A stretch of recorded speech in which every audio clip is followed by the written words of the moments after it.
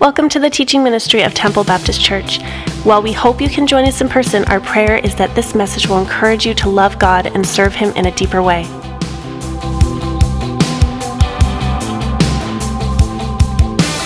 Well, good morning, everyone. Great to see you this morning. Glad that you're here.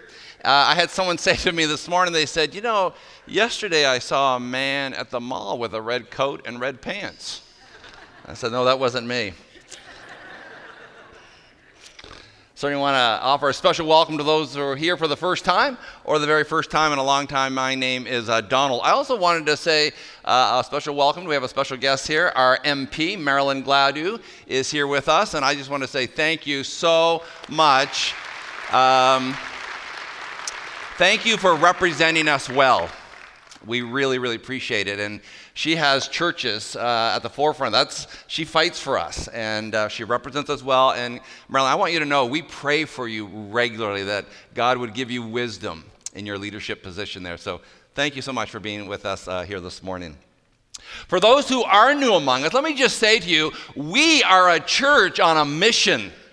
We are absolutely passionate about connecting people to Jesus and to one another. We are so convinced that the best relationship, the most important relationship anyone can have is with Jesus. And we believe that you do life so much better when you do it with others. We just don't believe you were designed to do life on your own. And so we just believe there's a better reward. Life is fuller, it's richer when you do it with others. And that's what we're all about. With only 8 days left for Christmas, I am sure there's probably a lot of you that have a lot of things still left to do in your preparation of the big celebration. So I want to say thank you for making it a priority to be here this morning. And I realize that some of you may have been dragged here, maybe bribed here, tricked to be here. For whatever reason you're here, we just want to say we're grateful to have you, and there's a place for you here, and welcome. I also want to say hello to those who are watching online. Our online audience continues to grow week after week, and we're very excited about that. In a country of political correctness, where religious conversations are to be held at bay, something changes in December. It seems like conversations about Jesus are everywhere. He's all over the airwaves. That's what I love about this time of year. It's so easy, it's so natural to have a conversation about Jesus. It's an exceptional time of year. Today, we're going to wrap up our series of God Came Near. We've been on this journey investigating what does it actually mean that God came near. And the first week I said, Christmas is a confrontation. Christmas is all about conflict. Christmas is God's campaign against sin and death. Christmas is God's beachfront attack on the enemy. Christmas is a declaration of war. I don't know how many people know this, but I love history. I'm a history buff. All through high school, I couldn't get enough of history. I love reading history books. I love watching movies about history. I'm just fascinated by history. And this month, 73 years ago, a declaration of war was announced. World War II was already 2 years into invasions and bombing and bloodshed. And on December the 7th, 1941, the Empire of Japan bombed Pearl Harbor. And this is the damage that it caused. 353 Japanese fighters, bombers, and torpedo planes came in 2 waves, and they were launched from 6 aircraft carriers, and this is the damage. 2 battleships totally lost. 2 battleships were sunk and then recovered. 2 battleships damaged. 1 battleship grounded. 2 other ships sunk. 3 cruisers destroyed, 3 destroyers damaged, 3 other ships damaged, 188 aircrafts destroyed, 159 aircrafts damaged, 2,403 lives killed, 1,178 people left wounded. And on the very next day, December the 8th, 1941, President Franklin Delano Roosevelt stood before the United States Congress and the nation, and he said, and I quote, December the 7th, 1941 will be a date that will live in infamy. The United States of America was suddenly and deliberately attacked by naval and air forces of the Empire of Japan. He went on to say, "Our righteous might will win through absolute victory. This form of treachery will never again endanger us." And as I was thinking about that speech and as I was listening to it again this week, I couldn't help but think of Christmas, where God came near. It is a day that will live in infamy. That God's righteous might will win through absolute victory. And this form of treachery, sin, and death will never again endanger us. Know why? Because God came near. A couple weeks ago, I said that Christmas contradicts everything that makes sense to us. Christmas is all of our assumptions about God and what He's like are confronted on every level. Christmas reveals just how ridiculously and radically generous is God's grace, how real it is. And that's why so many people will say, well, God's grace is scandalous. In so many ways, Christmas doesn't make sense to us. And we'll talk a little bit more about that in just a few minutes. But Christmas has a way of revealing to us the very need of Christmas. Christmas can expose in all of us the need of something more than what I can do or what I can accomplish or what I can buy or what I can earn or what I can achieve. Christmas is God coming near. And I am sometimes astonished at myself that I am not swept off my feet when I think that God came near. When we think of that night that Christ was born, we usually have this mental image. It was a simpler time, a simpler world, a peaceful night. And though there was no room in the inn, the stable accommodations were quite nice. Movies, paintings, Christmas cards portray to us that though Mary and Joseph didn't stay at the Marriott, the stable conditions were at least close to a Super 8 hotel. You know, the animals are quiet, they've been freshly bathed, there's no smell. Mary's delivery was easy because she looked so radiant on every Christmas card. But nothing could be farther from the truth if that is our mental image of what it was like when Jesus was born. The context in which Jesus was born was not a happy one.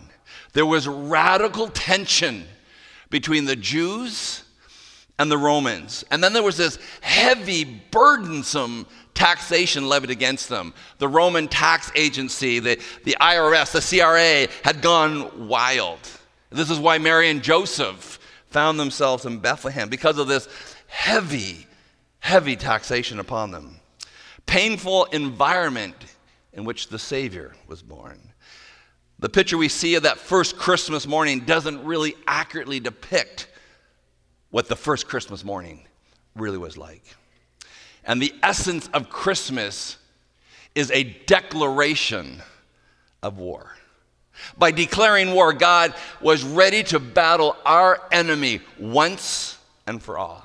And when you understand Christmas as a declaration of war, your understanding of Christmas increases. It gets brighter, it gets clearer, it's more fuller in our understanding of this holiday that we celebrate.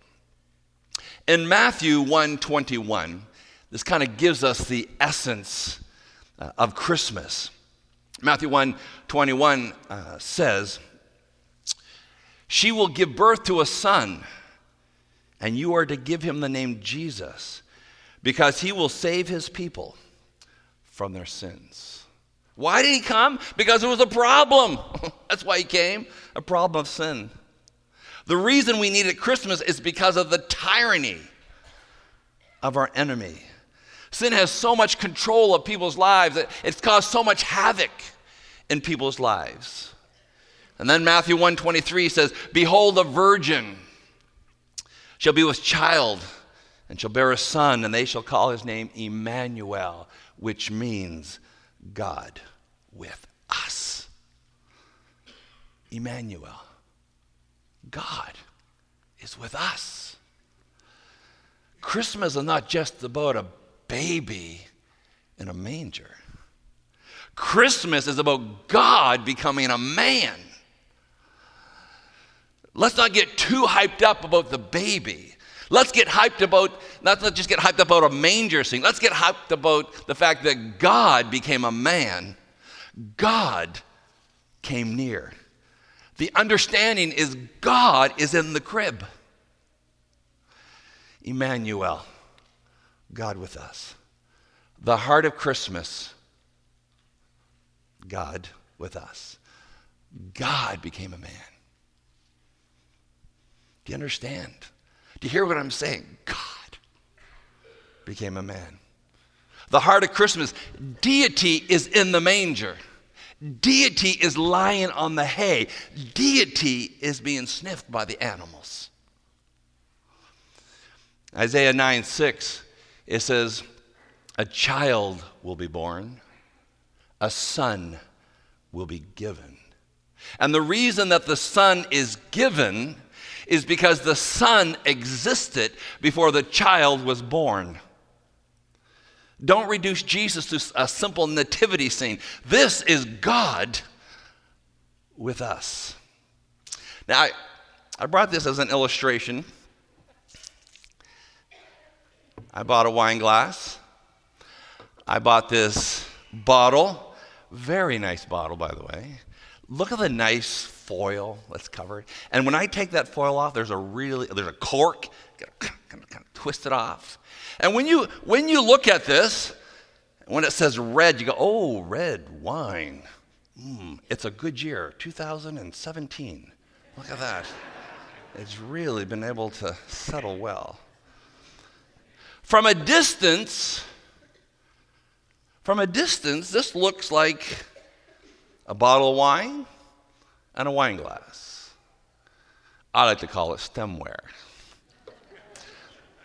From a distance, but when you get up close, you realize this is not actually a bottle of wine at all.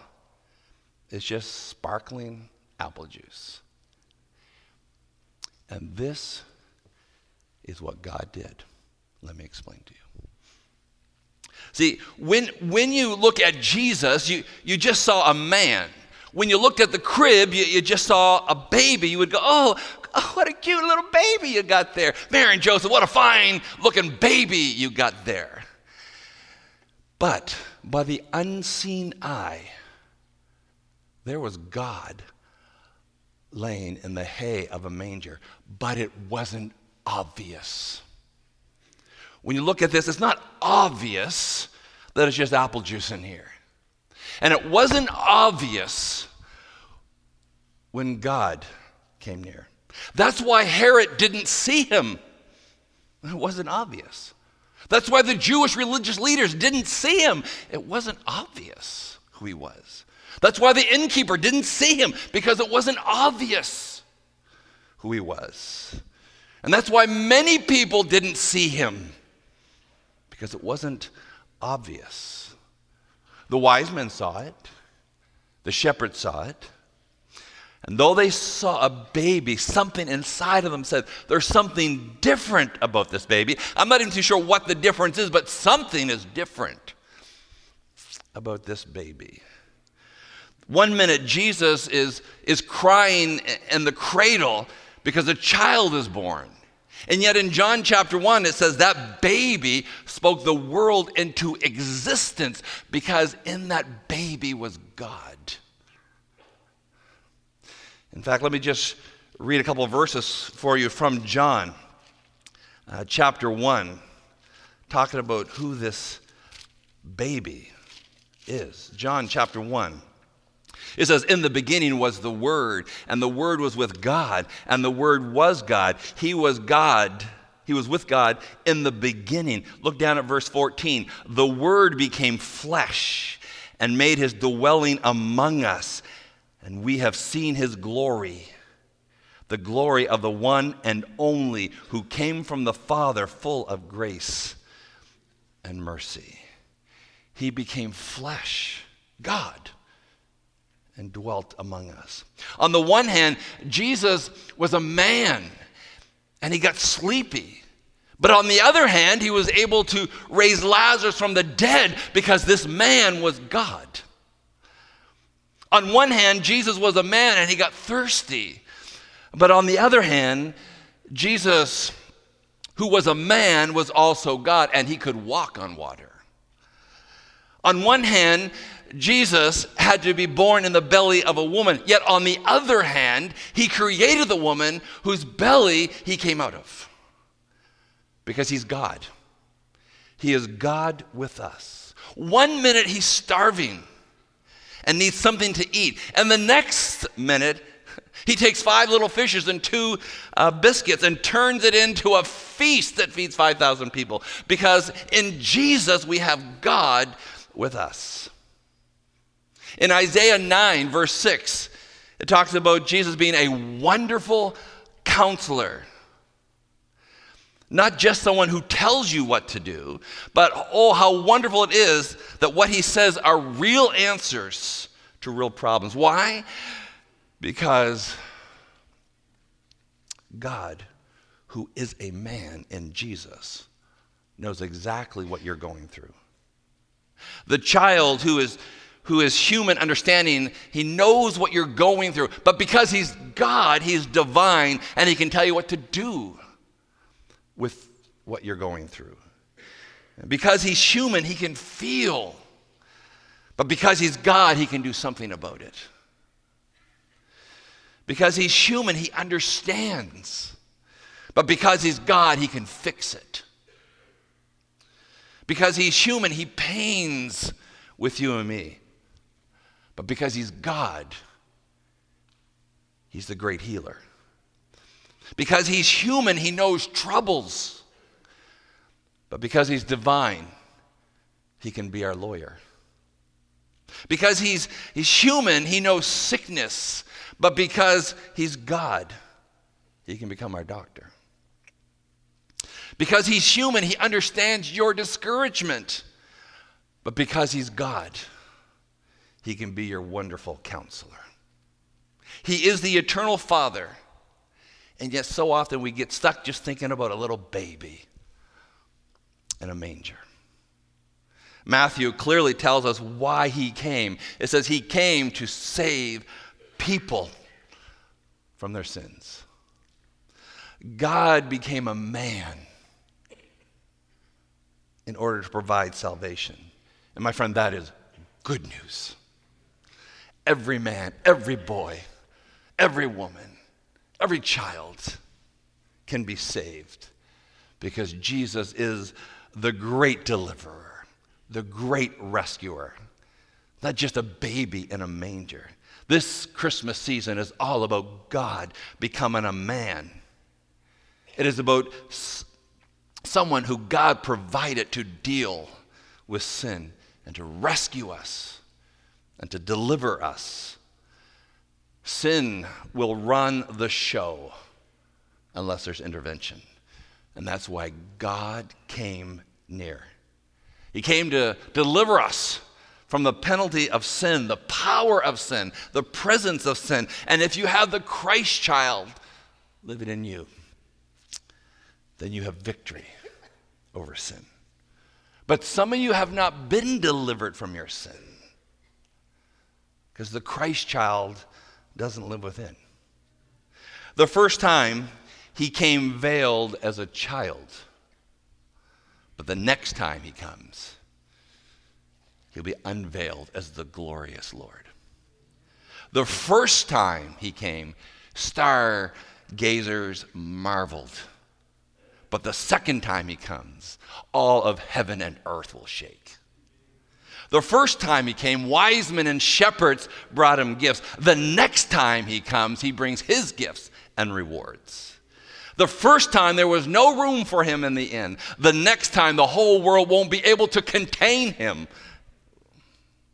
The first time a few people gathered around to see him. But the next time every eye will behold him. The first time he came as a baby. But the next time he comes as the King of Kings and the Lord of Lords. He is coming again, as sure as he came the first time. he will come again. So a good question to ask yourself is, am I ready when he comes again? Help has come. Help has come. God moved into our mess. He moved into the real world. A world where there was poverty and hunger and sex addiction and alcoholism and abuse and school shootings and broken families and human trafficking and natural disasters and marital infidelity. That is the world that God came into. God came near. It was a land of darkness and perverseness and brokenness.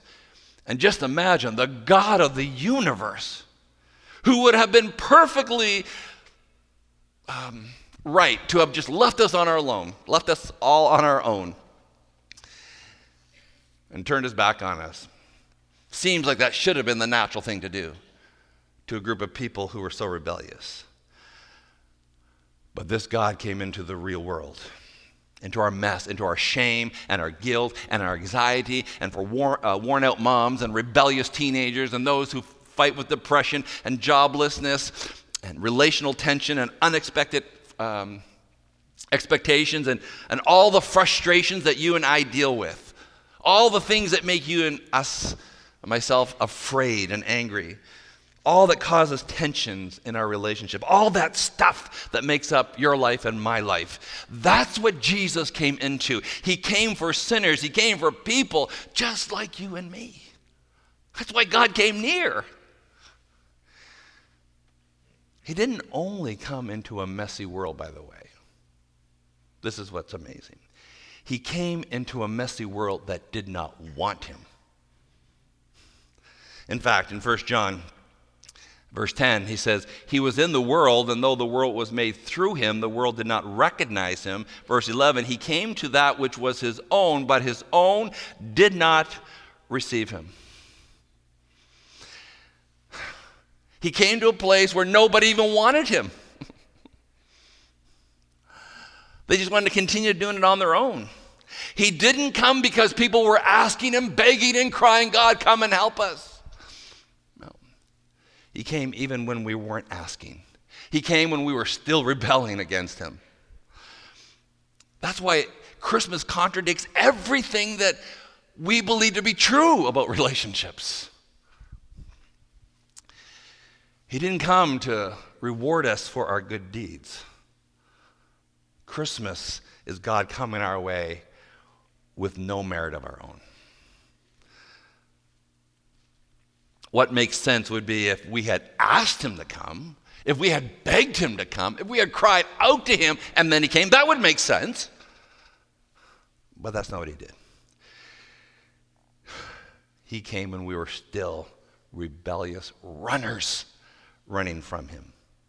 And yet while we were running from him, he continued to pursue us and to run after us and to rescue us. He came not because we had done it all right. He came because we were doing it all wrong. He came because we were dirty and we needed to be cleaned. You know, sometimes we get this mindset, God, thank you. Thank you for getting me in, but I'll take it from here. But that's not what John is saying. John confronts our assumptions that we can make it on our own. The truth is we need the grace of God day after day after day after day. We would be helpless if it wasn't for the grace of God day after day after day. But because of Christmas, we can have the grace of God day after day after day. What would life look like if God had not come near? Look over in verse 16 of John chapter 1. It says, from the fullness of his grace, we have all received one blessing after another. For the law was given through Moses, grace and truth came through Jesus Christ. This is what life would look like if God had not come near. The law would be telling us exactly what to do. But grace tells us what God has already done. The law would be telling us what God expects of us. But grace tells us what God has done for us. Life without God is life without grace.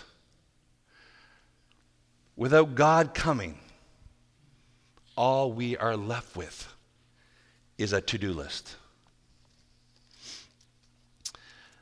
One of the most powerful stories of redemption that I've really ever read or ever seen is a story that was written by Victor Hugo, Les Miserables. Powerful. The story of redemption.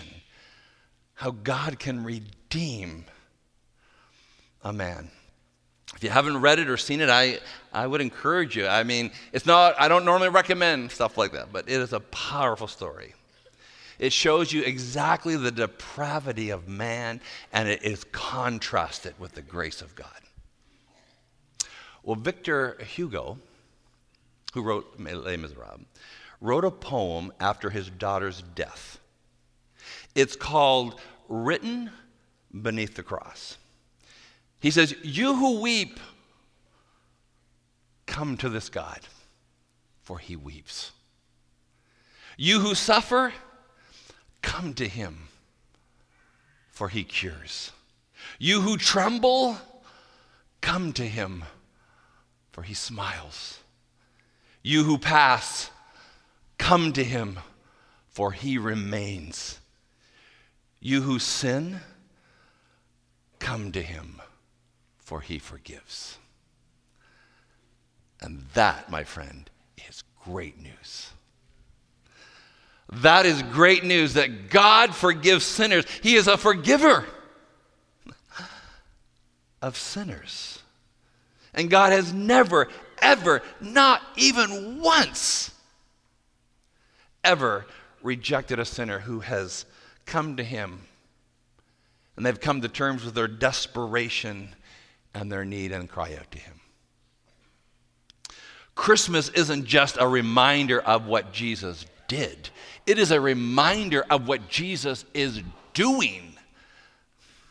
He's still fighting. He's still pursuing. He's doing whatever it takes to bring us home so we can have a new name and a new identity. God came near. Do you hear me? God came near and became a man for sinners like you and me who were helpless on our own. We needed a rescuer.